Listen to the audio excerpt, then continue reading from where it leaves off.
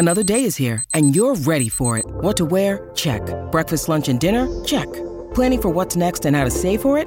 That's where Bank of America can help. For your financial to-dos, Bank of America has experts ready to help get you closer to your goals. Get started at one of our local financial centers or 24/7 in our mobile banking app. Find a location near you at bankofamerica.com/talktous. What would you like the power to do? Mobile banking requires downloading the app and is only available for select devices. Message and data rates may apply. Bank of America N.A., member FDIC.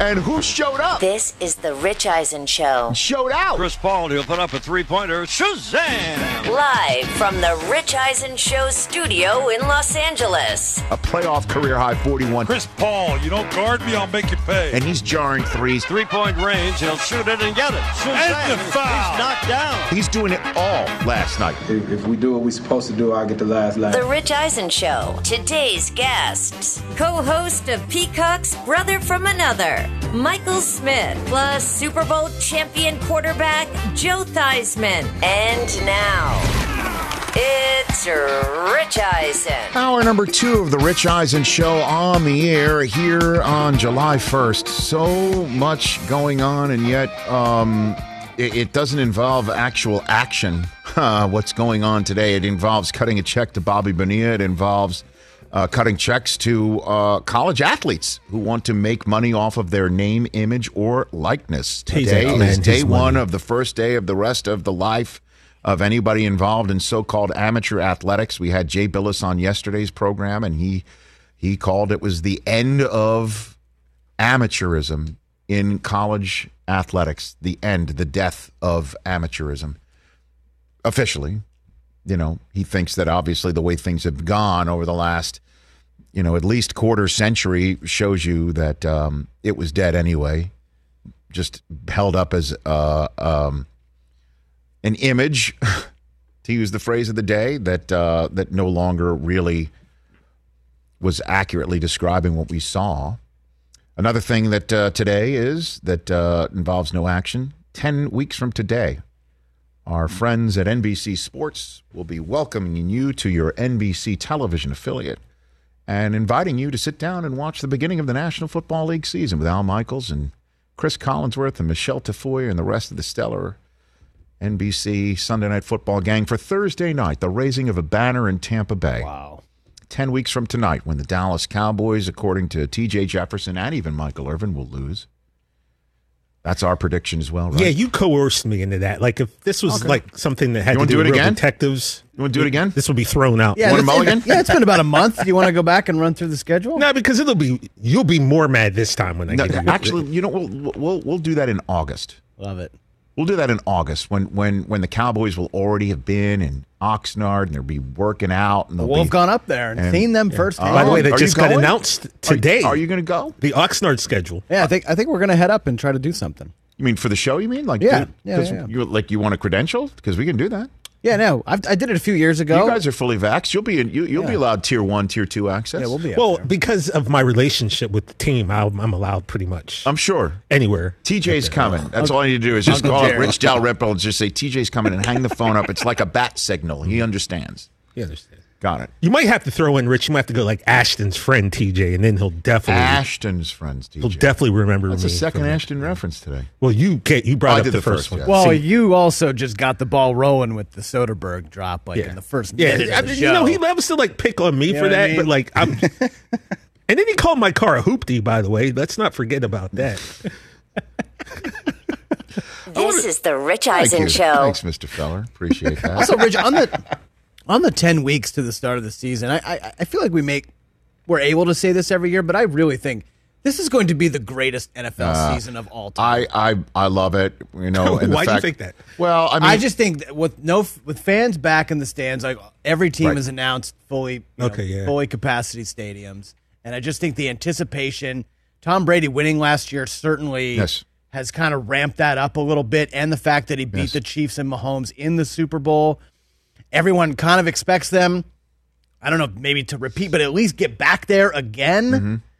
I just think the hype is through the roof. Trevor Lawrence with some of these young quarterbacks, Justin Herbert, Josh Allen, kind of making the leap. I just feel it. I feel like the hype is going to be like never before, and the anticipation and the excitement. Fans being back is obviously the number one thing. That's what's up. But, Yeah, and I'm hearing the NFL's got some plans for training camp to try and celebrate their turn of fans before the Hall of Fame that has not one but 2 days worth of speeches to lead into a preseason that will have fewer games and then 17 regular season games. Right. It's another reason why this is another one that we'll see how that works. I think it will be the same way that we viewed that seventh playoff team. Like, what do we need it for? Oh, until it actually happens, and then it ended up being amazing. And we were triple all on headers board. of football, and I agree. Yeah, I agree, and exciting. I'm excited. So pumped. So, and we'll talk to Rick Stroud coming up in about 15 minutes time about what the Tampa Bay Buccaneers are up to and what they have been up to. And one thing I definitely want to ask him is, who does he think the MF'er is and the team that was in on Brady up until they weren't? Because every beat writer and every person that's been around a team for as long as Rick Stroud's gone, there's no question in my mind that at some point during a down period, even when, when reporters were Zooming with each other, at some point he's had a conversation with people about, well, what did go down with Tom? What did happen with Tom? And so I can't wait to ask him what he thinks. You think he'll be tight-lipped like you were about your curbed? Yes, because he doesn't want to come. Like, I would proffer to say even if he does know definitively, he's not going to come out and say, oh, yeah, I found this out. And I'm not talking about curb because I want to go back. I want to go back. I want to be back in that room in the edit bay and giving my 2 cents on what I saw with Curb and giving suggestions to Larry David about what I think should be done with the episode. Those are great things. And you see, unlike the fact that I have that I could be even viewed as a welcome voice in a room like that is one of the coolest things of all time. That is pretty dope. And so I'm not going to say another word about it because it might even see if it seems like I'm like, honestly, every single person that's in that room kind of looks at each other when we see one another. No, when we see one another for the first time, we kind of nod at each other like, yep, we got the call again. And every single one of us when we leave says as we're walking in the car, like, I thought for a second I wasn't getting the call this time. And with the fact that it hasn't happened yet, we're like, and then one guy even told me, I don't want to say any names, his assistant told him, hey, guess what you got today? Like, what? The call. So and he totally understood it. You got the call. Just known when you're still in, because you don't know if you're still in until you're in. And it's I personally, I don't think that by they, it's Jeff Schaefer, is one of the most down-to-earth, funny people you'll ever meet. Yep. And Larry, I don't think they're sitting around like, how can we mess with the heads of everybody like that? No, they're actually, going about their business of making a television show, and it's ready when it's ready. And it's like, oh, by the way, we need to get some people in here. Right. And the only time that they even have a conversation as to who's invited, who's not, is somebody going on their nationally televised and broadcast radio show and giving away things that he shouldn't give away. I respect that, Rich. And, Chris, I would have, and unlike Rich, who didn't respect my Price is Right boundaries, and he asked me every day what happened, I will respect that. And I'm not going to ask him on air what happened during that, but off air, we're going to push and prod. Right. Sure. And then I'll give you the same thing you gave me off the air, too. Which was nothing. Okay. You didn't even tell your own mother what was going on in your Price is Right. You could not. That's right. You could not. But like Susie and Jeff are good, right? In the first episode, and like. Yeah. I can't even. Okay. I can't even. Right, I'm not even going to say anything. I will say nothing. I'm just trying. I will say nothing other than the fact it was just a pure pleasure to see the fact that it's going to happen again, and it's happening again, and it's coming again, and it's just the greatest. But it's like October, maybe? I'm not gonna say anything. Like an October Hey, release? Brockman, it's cool because Garland's coming in soon. We'll that's next week. He's spending all day, 1 week from today in studio. Oh, fantastic. He says he wants to come and he wants to sit here all day. All and 3 just hours? Be part of all 3 hours, literally. Wow.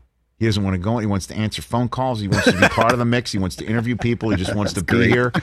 God bless him. He watches whenever he gets the chance, or he sees what we do clearly on our Instagram feed. He's upset with me. He's locked them in. out with your fake Russell Wilson's coming to the Bears Instagram. It's April Fool's Day, man. I understood. Like, look at the date. I get it.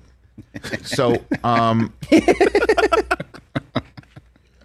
we're seeing with the name, image, and likeness laws on the books that are now officially taking place today, and the fact that players are going to start getting money for making appearances, start getting money for using their autographs to make money. They're going to start getting money for their image, their likeness, all of that. Now, they're supposedly still not allowed to get money to actually come to a university and play for a team. Right. Or get some sort of extra benefits because they chose a university over another. That's still verboten. But the fact that this is happening for players to make money off of their name, image, and likeness, and what Jay Billis pointed out yesterday, the latest guest of ours to talk about this subject yesterday, what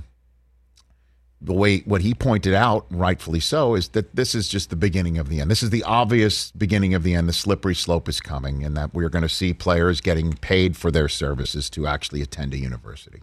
Not just, hey, you've attended a university and you're doing your stuff as a student amateur athlete, and we'll pay you for your services to promote X, Y, and Z, right? So everybody's deciding that because we're begun that slippery slope, that the NCAA, Jay actually tweeted this out and Instagrammed it out after he appeared here yesterday, that the NCAA should basically acknowledge that this is the beginning of the end, and that the way that they've handled their business with student athletes who have been caught taking extra benefits should be overturned. That, for instance, Reggie Bush should get his Heisman back and he should get his statistics back. And that the Fab Five should get the banners back, right? And here's where I stand on it. I think individual records should be restored. I think Reggie should get his Heisman. I think he should get his statistics. And I think my alma mater should not get its banners back. Interesting. That the reason why is that the player and his performance or her performance on a quarter of field, I don't think was affected one way or another by the benefits that they got. Maybe Reggie got a better night's sleep than others because he was in a condo or an apartment that he wouldn't have had. But I otherwise. think the house is for his parents. Right. So it's like, you know what I mean? Like I don't. Right. I'm not sitting here thinking, you know what, he would have had a worse game. Sure. He wouldn't have been one of the more generationally talented collegiate players that we've ever seen. If he didn't have that extra benefit. But the fact that he was on this team and they got that far with him choosing this team because of what benefits were coming his way, that I have a problem with, because what if the other teams were actually playing under the rules that were taking place? That's when I see something like that, and I'm thinking, like, should the Cowboys have first and goal in Green Bay on that playoff day? Should the Raiders get the football back in the New England snow? The rule at the time was not a catch for Dez, right, and not a fumble for Tom. Correct. I'm triggered right now, man. But you know what I'm saying? The rules at the time were the rules at the time. Right. And to now say that the rules are changing now, the rules are completely different now, we should now go back and restore the team records that were taken away because of amateurism that is clearly, or the concept of amateurism and rules that are protecting that are clearly a sham, because we're seeing they were also illegal. An antitrust violation that Brett Kavanaugh, in a concurring opinion from the Supreme Court bench, basically said, hey, everybody, you want to sue the NCAA to start paying players? Bring it. There's a very welcome presence here in the Supreme Court, certainly in front of my portion of it, that we should now go ahead and say, well, if it's a sham now, and it was proven to be illegal now and a sham now, that means it was then too. So let's put the banners for the Fab Five back, or whichever team got a player there illegally to do some sort of benefit that they could have stopped or knew about. What if the other team wasn't doing that? What if the other team was playing by those rules? You know what I'm saying? But Reggie, the fact that you took impermissible benefits, so you don't get a Heisman Trophy for your clearly superior work on the field. Your records don't exist because you took money. That, I think, is absurd. It was absurd to begin with. It's absurd to begin with. And Reggie came out today, well, look what we have here. This was his tweet from yesterday, and he sent out a statement today as well through his spokesperson, Denise White, basically saying that he's reached out to the NCAA and the Heisman Trust to say, hey, how about my records restored and my Heisman back? And so far, radio silence. I thought it was ridiculous to take it from him to begin with because, again, I don't believe that that kid who had the 619 underneath his eyes on his eye black representing his hometown in Southern California for the University of Southern California was any better of a runner or a receiver or anything because of what was happening off the field. I don't believe so. Mm-hmm. But if USC was made better because he chose them over another team because those benefits were there. Right, that's a different story. That to me is kind of a different story because everyone else was playing supposedly under the same rules that were being broken. So that's my kind of 2 cents on all of that. What kind of... You didn't think I'd come in here and say, give Reggie's Heisman back, but don't give me my basketball team, the banners back, right? I didn't. But to ban somebody like Reggie can't even have any contact with the school for as long as he couldn't have any contact with the school. I mean, that's...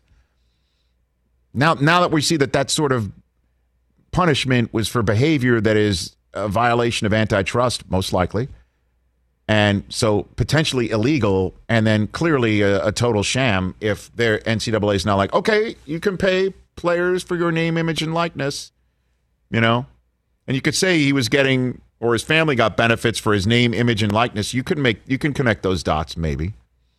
I just like, for some reason I sit here and I think rules are the rules at the time, just in the same way that the Raiders are not going to get the ball back on that snowy playoff night in New England, and the Dallas Cowboys are not going to get first and goal in Green Bay. And think about the fortunes that would change if those things were different. Oh yeah, the Tuck rule was shown to be a complete sham years later, a total sham, which it was at the time too, as if taking a football from up top in a throwing position and bringing it down is not the clear indication that I choose not to throw anymore. But instead of a fumble, we're going at an incomplete pass, which after a while, the NFL realized that's stupid. Oh, yeah, somebody who can actually catch a football and make 2 strides, that's the actual length of a first down because he's such a physically gifted receiver and athlete. Let's now use that against him in whether he's going to the ground for catch, where the 2 steps that he is to going to the ground actually amasses almost as many yards as a first down. And let's say he's still going to the ground and that's thus still trying to complete the catch. Let's rule that incomplete. And years later, the NFL realized, well, that's stupid. In the same way that we're all sitting here saying, well, we took the banners away because somebody's getting money, which college players are certainly going to get. Well, that was stupid at the time. Let's restore them. I don't think it works that way.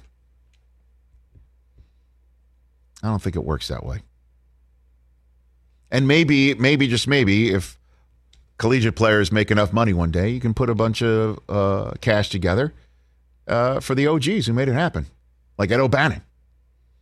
You know what I mean? He started the whole thing. So you can go back and make a fund for all those collegiate athletes who set the stage. Some of these guys, the amount of money that they would have gotten. Oh, please. I know that was another meme on Twitter yesterday, like name a player who would have made the most money off of his name, image, and likeness. And what would Jordan have made? Well, I mean, you're just talking about Reggie. Magic Bird. Yeah. Just talking about Reggie since he's here. What would Reggie Bush and Matt Leinart would have gotten those USC teams, as you know, if you were in LA at that time, teams. They were the biggest thing in the city of Los Angeles. Dude, Susie was on the Southern California Sports Report, my wife, who's going to fill in for in this chair while I'm doing Tokyo Gold for the Olympics for a while on Peacock. She was covering when she was doing the Southern California Sports Report and covering all the teams here in Southern California, Angels winning the World Series. Okay. She was covering Shaq, Kobe, Phil, Lakers. And at times, the biggest story was what was happening with Pete Carroll at USC. No question. Think about that. Some of the biggest stories that this town is, sports stories in the last 25, 30 years that she was covering. I didn't even mention the Dodgers and whatever the heck they were up to at the time. Shaq, Kobe, and Phil. And sometimes they got knocked off the page because of what USC and Pete Carroll and Reggie Bush and Matt Leinart were doing. Yeah, USC were kings. We've had those guys say, Lendale White. Yes, Snoop Dogg at practice doing concerts. Please. Like, come on. I mean, that's what it was. Yeah. And then Reggie not even being on the field against Texas.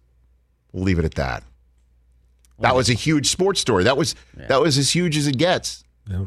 Lendale should have got that first down.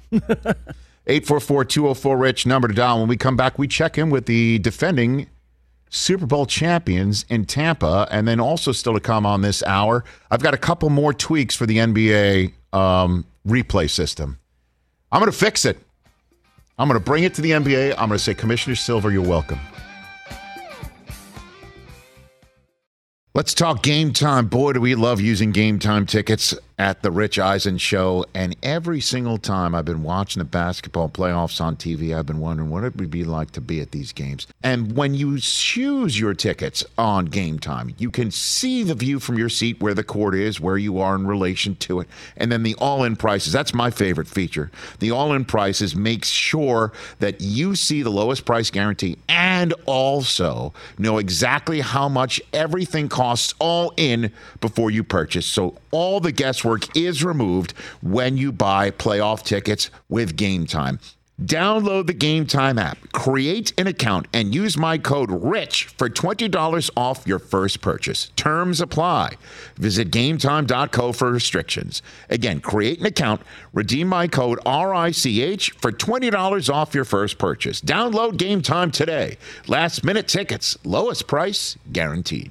Hey, folks, it's time for the NFL draft, which means for me, I need a good night's sleep because if I don't have one, I'm just not myself. You know the deal. You know exactly how important it is to have quality sleep. It's a game changer for all of us. So Sleep Number helps me. My Sleep Number setting is 60. My wife's setting is 70. We both get a great night's sleep because we could adjust the firmness of our mattress on each side. Improve your quality sleep because Sleep Number learns how you sleep thanks to their smart beds and provide personalized insights to help you sleep better. J.D. Power ranks Sleep Number #1 in customer satisfaction with mattresses purchased in store. And now save 40% on the Sleep Number limited edition smart bed for a limited time. For J.D. Power 2023 award information, visit jdpower.com/awards. Only at a Sleep Number store or sleepnumber.com.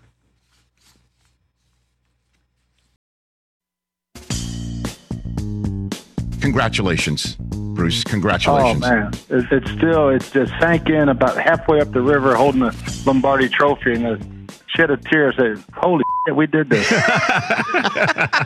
You know, Coach, it really is a remarkable run that your team went on, obviously, from week 12 all the way through to that podium. And it's interesting. See, it didn't happen until the boat parade where it actually sunk in to you, huh? Yeah. It really did. I mean, okay, we got to Lombardi, we're on the boat, everybody's there, fans on both sides, and then we hit a certain spot that was like fans hanging out of buildings and hotels and top rooftops. I'm like, I got to Lombardi, and I'm like, even with my bad shoulder, I got it over my head going, all right, we won the damn Super Bowl. Now, when on Super Sunday did you say, first cross your mind, Bruce? You've been there, done that, obviously, so you know anything can change, where you thought, okay, this I think this is going to happen tonight. When was that for you? Not until Devin's interception at the end. I mean, Patrick has come back so many times. He's such a great player, and until we intercepted that ball, so there's just not enough time for them to get it back and get us. And I put that hat on, and all of a sudden, I got my first Gatorade bath. That actually hit me because the only other one I ever had was back at Temple, but I had brought a bandage suit, and I was not going to let them get me. I was quick back then, Rich. They couldn't catch me. But I just sat there, and when the Gatorade hit me, it was like, I've been waiting for this for like 30 years. When you were here, Bruce, on the show, okay, and you were talking to me, I believe it was just after you left Arizona, and you said that you had retired as a family from coaching because you had mentioned that your wife was kind of through with the ups and downs of coaching and maybe some of the health scares for you. And now I'm just wondering if you wouldn't mind just getting a little bit personal about what this sensation is for you now that you've won it all. You came back and you got that trophy. Yeah, I mean, we actually just got off a plane back here at the lake, and to be home, what she's been through for the last 50 years is, our 50th wedding anniversary is June 12th. And hopefully COVID's over by then and we can have a party. But, I mean, what she's been through, moving her 19 times and getting back here, she's enjoyed this process this year as much as anybody. And I wouldn't have gotten back in coaching if she wasn't all in. And she's been all in, and Tampa's made it so, so special. Again, I cannot thank the Glazier family enough for everything they've done for my family. One of our favorites, Bruce Arians, kind enough to be a regular presence here on the Rich Eisen Show. Back here with our radio and streaming television family, all one big happy family. So we've got our next guest on the phone line, Chris Brockman. Yes, he is. 10 weeks, as we've mentioned, 10 weeks from tonight is when Thursday night in Tampa kicks off a 2021 season, and the Buccaneers raise a banner with the Dallas Cowboys in their house. Tampa Bay Times Buccaneers reporter Rick Stroud here on the Rich Eisen Show. How are you, Rick? I'm doing well, Rich. When you say 10 weeks, man, that sounds like it's 10 days to me. So, going to be exciting for sure. Well, I know, and that's why I figured, you know what? I know we're a couple weeks away from training camp and a couple weeks removed from mini camp and things like that, and everyone's on vacation, including you, and I appreciate you taking the time to call into the show. What is the state of the franchise of the team that has a great chance to be the first repeat since Brady's Patriots team of the aughts, Rick? It's kind of surreal. I mean, they're euphoric, obviously. What happened last year, I'm not sure anyone has completely processed. They're going to get their rings coming up here, I think, on the 22nd of July. I think that's where you put a bow on last season. But with all that transpired from Brady, choosing the Buccaneers, the pandemic, the lack of training camp, all of that, the 7-5 start, to pull off what they did with a 43-year-old quarterback as great as he is really remarkable. And, to get all 22 starters back and re-signed, and Brady to be more familiar with the offense and his players, I think they have a great chance of repeating. We know how ridiculous that sounds, how hard that is to do. He's the last one to do it in 03-04 with the Patriots. So, there's not a seat in the house, Rich. You can't buy a regular, game day ticket. You have to be a season pass member. And they have a waiting list. That's how good it is. Is that right? I mean, that is incredible, Rick, because if we just, snapped right back, just flash frame right back to this point last year, everything you just said would have been the ultimate dream scenario for the Bucs in signing Tom Brady. Everything that you said, from the fact of winning it all, and there's now a wait for season tickets, and they wouldn't lose anybody from winning it all in terms of their starters or coaching staff, right? Nobody, they didn't get poached at all, correct? That's the biggest thing, Rich. You talk about having that many players back, and those guys are all really good players. Some of them are older, though. Let's not be naive. When you have an Ndamukong Suh and a Jason Pierre-Paul, generally, players don't get more productive and less hurt as they get older in this league. So, every year is different. There's no doubt about that. But the biggest return are the two coordinators. I mean, start with Todd Bowles and the job that he did with that young defense. They got experience up front, obviously, with Shaq Barrett and Jason Pierre-Paul and Ndamukong Suh. But then you look at the young linebackers. Of course, Levante David's a veteran. He's back. But Devin White, that secondary is all young. And the job that they did and how they improved, a guy like Vita Vea able to come back in the playoffs, I think made all the difference. And so now year 3 with Todd Bowles, who got 2 or 3 interviews but wasn't hired, same thing could be said about Byron Leftwich, who I think is going to be a rising star in this league. Look, Tom Brady has made a lot of head coaches of his coordinators. This may be the next one, but that continuity on that coaching staff is what allows Bruce Arians, to be sort of the CEO coach that he is. And I just think that all of that is so very important. 10 weeks from tonight, again, the Buccaneers hosting the Cowboys to kick off the 2021 season in Tampa, and Tampa Bay Times reporter Rick Stroud here on the Rich Eisen Show. So let's just play a hypothetical here. We're all drinking with Arians right now. Okay, we're a few fingers into the drink, right? And we ask him, your biggest concern for the season is what? What does he say? Do you think? Win or lose, we booze, baby. That's right. He's going to say injuries. I think that's the thing that most coaches fear. The NFL is a war of attrition, and we saw with the Kansas City Chiefs, as great as Patrick Mahomes is, and he was terrific. Even in that game, they chased them some 500 yards. If you get some injuries in some bad places, like offensive tackle, like the Chiefs, did, it can wreck your season. And, I think Bruce has been smart. He's got a veteran team. If you watch him, Rich, during the week, these guys that are up there in age, even including Brady, who was struggling with that knee injury that we know about, he gives them days off. And, late in the season, especially with the 17th game this year, they may not practice at all until maybe Friday or even then, depending on what they're dealing with. So I think Bruce does as good a job as any coach trying to manage the workload, during the week. And we saw that in the off season. They cut down the OTAs to about 10 days. It was mostly backups and rookies. Brady did his thing on the side. He came in for the mandatory minicamp. And what was remarkable, Rich, was watching these guys. They had been working on the side.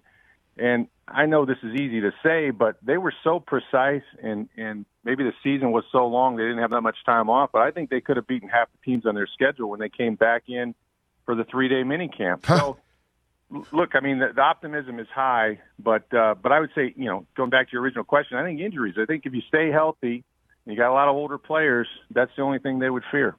And, Rick, the relationship with Brady and Arians, it's amazing. And Brady and the organization, it is amazing. It is exactly what they wanted. The first year is exactly what they wanted, and being positioned for year 2 is exactly what they wanted.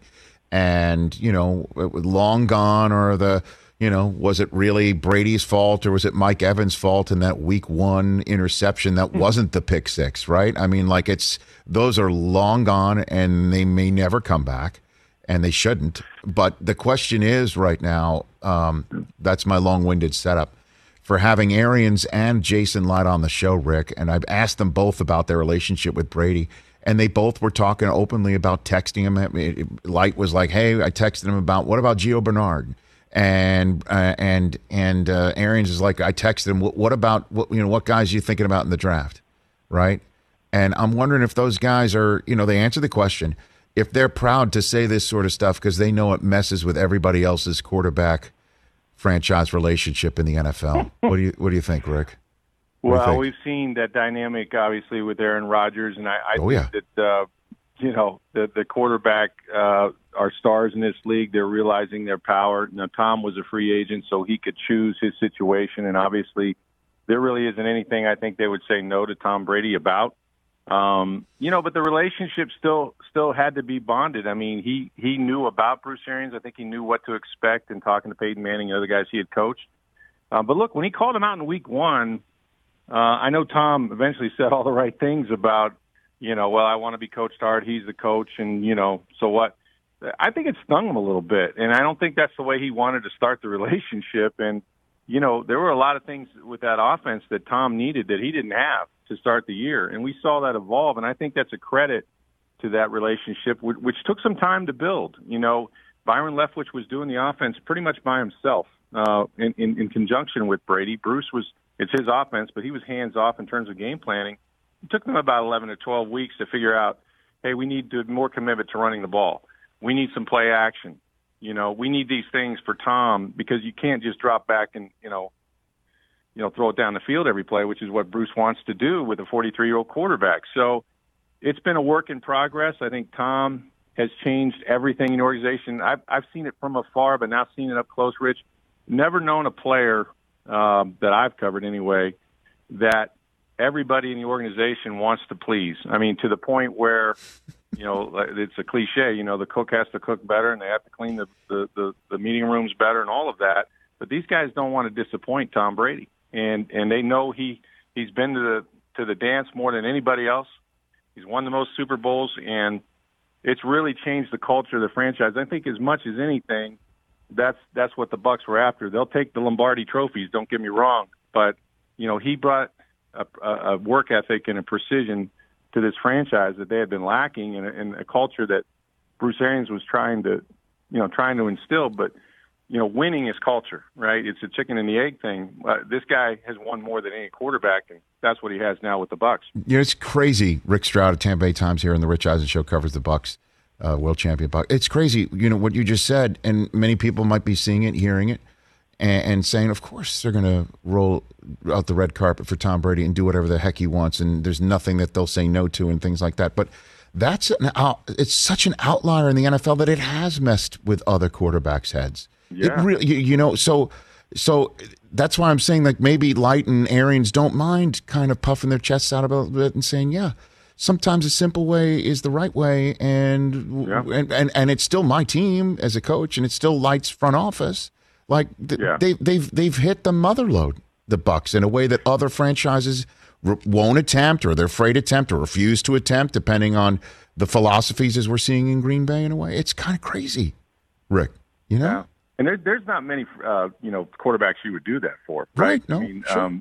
Aaron Rodgers would be one you would think, Jason is I think he gets a little shaped when people say, well, Tom is the GM, and he's not, obviously, and I suppose there might be a player that he's asked about and they've said no to. I don't know the one that would include at this point, but in as much as I think that it is changing the culture of the position, and I think you're going to see more movement. Matthew Stafford goes to the Rams. I think that might be the biggest acquisition of the off season, right? That might change the entire NFC. Who knows? But matching these players with these situations at that position can put you over the top. There's no more important position in the game. So if you have one, you might want to listen to him, especially one that has played as long as guys like Rodgers and Brady. Like I said, there's not too many of them you would do that for, but certainly they were willing to do it here. And I think Brady also, look, he benefited from a change of scenery. He squeezed all he could out of the Patriots and Bill Belichick, and we can debate forever who was more responsible. It really doesn't matter. At the end of the day, those guys won more than anywhere. But it's refreshing for him. I mean, Tom, we saw vodka tequila Tom, at the boat parade. We saw him on social media all the time. He's, enjoys the warm weather, which is good for his 43-year-old body. There's so much he gained. And Bruce Arians, who couldn't be, more than 180 degrees away from his approach than Bill Belichick was. So all of those things, I think, factored into Brady being at his best as well. Rick Stroud, a couple more minutes left with the Tampa Bay Times reporter that's been covering the Bucs for a long time here on the Rich Eisen Show on the day at 10 weeks until the kickoff to the NFL season 2021. You just mentioned that we've seen vodka tequila Tom. We've also seen carpool karaoke Tom. We've seen trash talking golfing Tom. And then we just saw dishing Tom on The Shop on HBO with LeBron and also Maverick Carter and Chelsea Handler and Draymond Green, et cetera. And so you, I'm sure, have had conversations, whatever you might be willing to share, about Tom's free agency tour that wound up him choosing Tampa. Do you have any educated guess on which team he was referring to and which quarterback was the MF'er that he referred to on The Shop? Rick, do you have any guess there? Well, I mean, look, I think every team that had an interest in him have all assumed that it's them, right? So that's mission accomplished by Brady. I love that. That's really probably what he was after in the first place. I mean, the thing about Tom, and he said it in the barbershop or whatever, is that 90% of what he says is complete BS. That's what he said. You know what? I thought it was 95%, but it turns out it's only 90.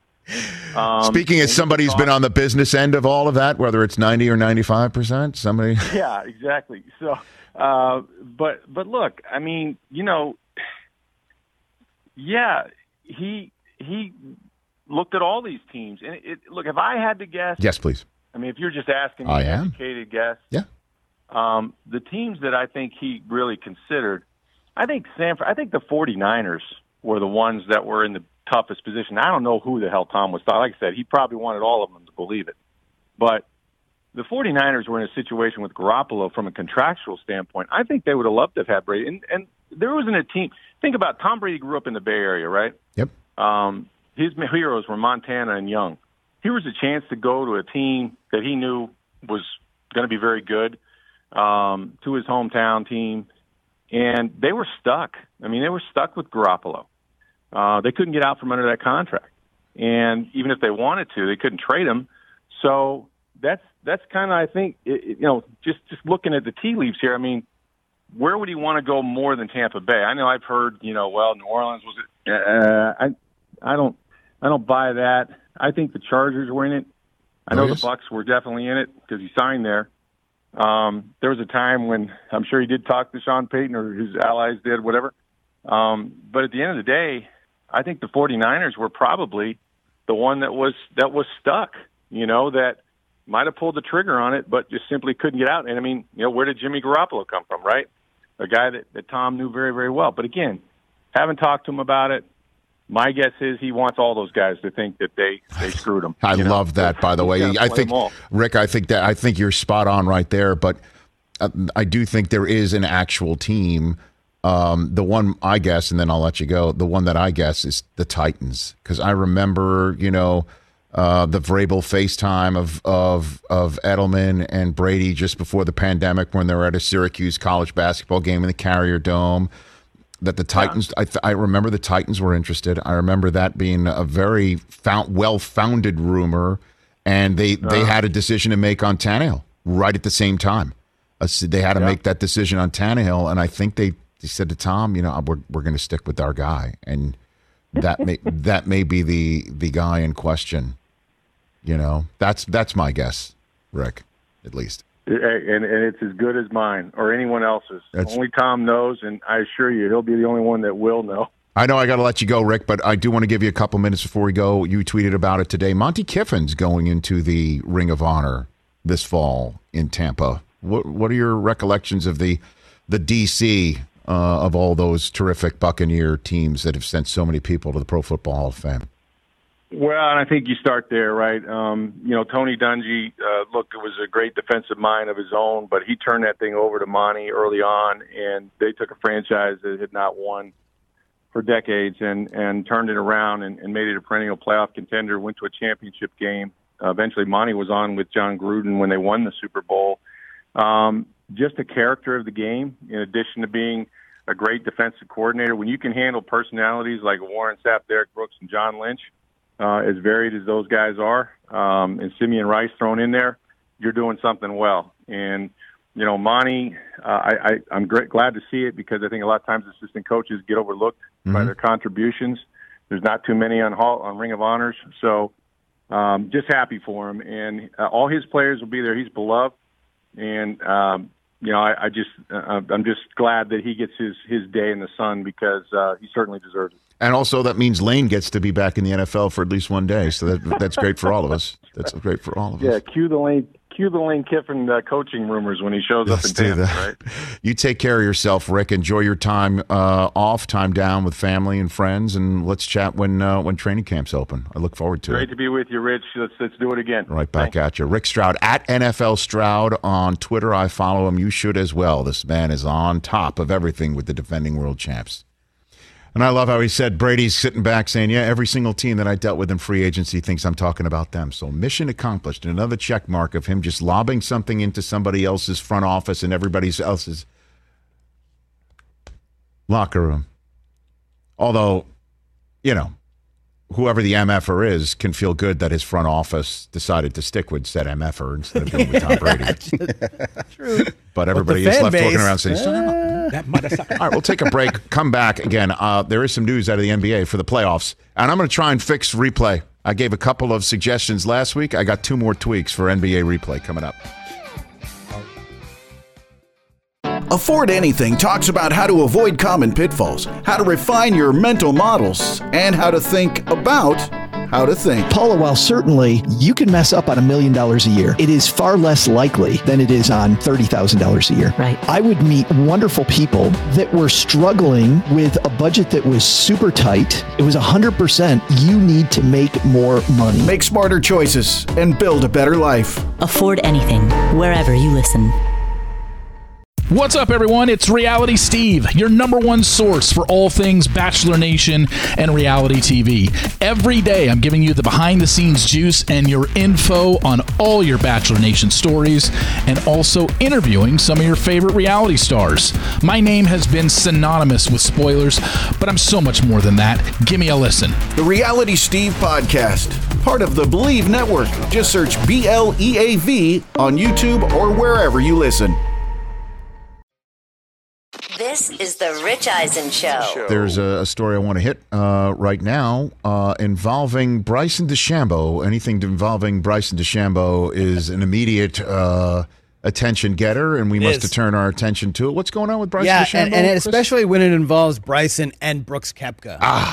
Okay, so we know that the match is coming up next week. Tuesday night, Montana. However, Bryson is in Detroit right now for the Rocket Mortgage Classic, in which he is the defending champion. Now, why are we bringing this up? Yes, well, Bryson and his caddy, Tim Tucker, the event starts today. Bryson tees off in like 2 hours. Him and his caddy are taking a break. His caddy, Tim Tucker, Bryson told ESPN that he's not exactly quitting. Right. But they're taking some time off. Sort of like Ross and Rachel? Yes. He did not specify how long the break would be. So I say this, so is he allowed to be on someone else's bag? Because they're on a break? Great question, Rich. Not sure. So? Not the first time this has happened. Tucker quit, in quotes, in 2017 and then reunited with DeChambeau back in 2018. So if Tucker shows up somewhere else during this tournament, he could say we were on a break. Technically, yes. So, okay. Technically, yes. So where now, why is Koepka involved in this? Brooks Koepka has no chill when it comes to DeChambeau. After this news came out not that long ago, that he and his caddy are suddenly on a break. And not, going to be on his bag for this tournament in which he's the defending champion. Right. Brooks Koepka tweets out a picture of him with his caddy saying, "Couldn't do it without my guy Rick. Best friend and greatest caddy to do it at Ricky Elliott Appreciation Day." 100. Keep it 100, Brooks. I mean, the pettiness, bro. This is another level. Couldn't do it without my guy, Rick. Best friend. And greatest caddy to do it. Caddy. Keeping it 100. How bad must it be to quit or take a break, right at the outset of a tournament? Like hours before. Hold on. Also knowing you get to hang with Brady and Aaron Rodgers in a friendly next week. Yeah, it's going to be viewed by billions of people. Just, you know what I mean? Everyone's going to be watching. You get to hang for the day with Brady and Rodgers. You just have to stick with it at least for one more tournament, right? One more. Just make the weekend. You're the defending champ. It just became Caddy Appreciation Days, retweeting Big Cat. How often do caddies quit right before a tournament starts, not asking for anything, but just curious, and then Koepka, it just became Caddy Appreciation Day. Wow. Just wow, man. No chill, indeed. Wow. No chill, indeed. Back here on the Rich Eisen Show, 844-204-RICH, number to dial. So, Giannis, it's been announced by the Bucs, is out for Game 5. That's it. I don't think that's a surprise, right? So he's out for Game 5. We were waiting to see Trae Young's status. And Clint Capella. Correct. Yeah. Man, it's just a battle of attrition right now there. Yeah. So, couple of weeks ago, I made 2 suggestions for NBA replay. As you know, I'm an NFL replay expert. You know that. Stop. You know, very rarely will I toot my own horn. I'm an expert at this stuff. I know it. I feel it. You were just dying to get on the competition committee. For the NFL? Yes. I deserve to be there. Yes. Not dying to get on. I deserve a spot. I deserve to And now be there. I deserve a spot. They should send me to the next board of governors meeting. Let me hash this out for you, NBA folks. And the thing is, I don't think that would be a terrible idea. My two tweaks were based off of the game 2 of the Western Conference Finals that took a half an hour to play, 33 minutes to play the final 90 seconds, and 11 minutes to play the final 0.9. Is two things. One, you allow one team to refuse the replay. Okay? The Clippers were not going to get the ball back, right? Or it was a ball off on the Clippers, and they reviewed it to see if the ball belonged to Phoenix. And in that timeout is when Monty Williams sat everyone down and said, hey, let's do the alley-oop. Yeah. And the Clippers could have easily said, look, it was out on us. We think it's out on us. We saw the replay. Don't replay it. We don't want you to replay it. I don't want to give that other team a chance to huddle up. Make that switch. That's number one. Number two, if another team, this is what took the longest in my mind with the whole replay situation, is after the alley-oop, they went back to replay to go check out who's on the floor. And if you don't send the same, you know best. If you're the coach, you know the best who was just on the floor for you.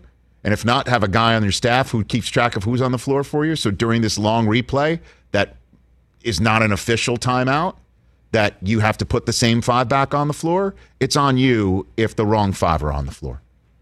It's a technical foul. The other team gets to take a shot. How's that sound? Those are 2 tweaks I made last week. Here's some other ones. Number 1, allow a team have a coach's challenge in the first half. 1 each half, man. Don't just say 1 a game, because last night there was a moment that Ty Lue didn't challenge something that he would have if it was the last 2 minutes of a game, where he would have challenged possession belonged to him and not Phoenix. Didn't challenge it, even though it looked obvious that they should have been Clipper ball, ruled Phoenix ball, and then Booker throws in a 3. Okay, so instead of you getting a couple, I think, or it might have been something where the Clippers could have gotten 2 free throws. Instead, he doesn't challenge it, just keep possession going to Phoenix. I think it was a foul on the Clippers. Called a foul on the Clippers. It's still Phoenix ball. Booker throws in a 3. It's like a 5-point swing. And he would have absolutely done that if it was later in the game. But he didn't, because he needs to keep one in his back pocket for later in the game. Give him 1 for the first half, 1 for the second half. Come on. I mean, it's just as important to replay stuff in the first half. It can be. Yeah. And so how many coaches, it would have to take somebody to do the most egregious thing possible that would maybe foul out the other player somehow in the first half for a coach to use a challenge in the first half of a game. Yeah, I'm always shocked when they use the challenge in the first half, because it's like you gotta hold on to it for later. Right. Yeah. 1 in each half. And here's the other one. No more replays on whether something's a common foul or a flagrant foul. No more of that. It's all interpretive dance. Yeah. And it just takes forever. And it's just like, well, he just mugged him. Did he mean to do it on purpose? Let's see a replay that might not actually show it. You're stopping a game for intent. And it's nuts. And I love these guys. They're on the show. But I don't want to hear Mark Jackson and Jeff Van Gundy argue over the sissification of the game, or whether this really meant it, or that was ticky-tack, and this is what, because it's all interpretive dance. It's all in the eye of the beholder, whether you think it is flagrant or not, and then it comes back. We sit there for 90 seconds, and somebody goes, it's a flagrant 1, which I have no idea what a flagrant 1 means. Yeah. You know, and I'm a diehard fan of the game, and I do this job for a living, and some people don't have any idea. Flagrant 1, flagrant 2, what the hell does that mean? Well, it means more points on the odometer towards the suspension. Who cares? Who cares? Make the ruling. Was it flagrant? Was it not? Not reviewable anymore. We're not stopping for that sort of stuff, because you could do that 19 times a game, and they are. And it ruins the flow of the game, and it has 2 terrific announcers arguing with each other about it's sort of like when I go no, honestly, when I go to a museum, or Susie drags me into some sort of gallery, and we're looking at art. What do you think? What do you think? Well, I think it's interpretive of the common blah blah blah blah blah. And it's all yada yada yada. It's all like Charlie Brown's teacher to me. Wah wah wah wah wah. And it's just like I see this, you see that. We both like the piece of art. Can we move on? That's what I feel like this review process for a flagrant or common foul is. Quit it. Enough. You see it, you feel it, it's a gut. I'm interpreting it in real time. Why do I need to Zapruder film this thing and stop the game? No more. You're welcome, NBA. Michael Smith of Brother from Another joining us at the top of the next hour. So much to talk to with this man when we come back. What? The art thing. It's like it's what it is. It's dead on. Isn't that what it is? It's dead on. I agree with what you said about I know we love Jeff Van Gundy, but maybe it's because a lot of the things he didn't like were going against my team. But I found myself becoming very frustrated with him. And watching I love him. But, it's just like that. He just stuck a finger in his eye, and, he's trying to have some fun with it. You even said somebody whose head hit the ground, and somebody, now he's got a concussion or whatever, and he's just joking. But it's just, it happens now 4 or 5 times a game. Way too often. And so I don't need to hear those two guys are taking one side or the other. Like, it's immediately like an NBA version of Crossfire that I would turn off if I was watching it. Yeah, I feel you. And I don't want to hear it anymore. Yeah. I don't care. You know what I mean? It's just like, so, and then, that was definitely, like last night, Pat Beverly took a full wind-up to try and stop, block DeAndre Ayton. He did get all ball, but then on the follow-through, he got his head. Mm-hmm. And they stopped the game to see, is that a common foul or a flagrant foul? And they're like, let's go to Command Central. Well, he did. Was it a common foul or this or that, whatever? And did he hit his head? Well, he did hit his head, and that actually checks the box for flagrant foul. But the reason why he had to take a full windup is he probably needed that full windup to get high enough to even reach Ayton's apex. Yeah, you got a 6'3" guard and a 7'1" center. So he has to wind up. Exactly. Right. And so after all that, and they're arguing about his flagrant foul. He did get all ball, but the follow-through got him in the head, and they rightfully ruled that a common foul, which is what they did in real time, but we just wasted a minute and a half, 2 minutes, and two outstanding analysts are arguing each other over a piece of, officiating that makes me think like I'm in some sort of museum. What do you see, Rich? Well, I see a painting. That's what I see. Yeah, no, but what does it mean? What does it evoke in you? And I just feel like, when's lunch? That's the way I feel. And I know I should be more cultured, but that's the way I'm sitting here. I'm like, that's a foul. Was it called a common foul? Was it called a flagrant foul? 2 free throws. Let's not stop and see. Yeah. I'm okay. But we're not going to stop when there's an out-of-bounds play because we got to keep it moving. It's just too arbitrary, and it's driving me nuts. And I think fans are being driven nuts by it, too. I agree. Can't wait to go to the museum next time. Put it in the Louvre. For real. No, really, I can't.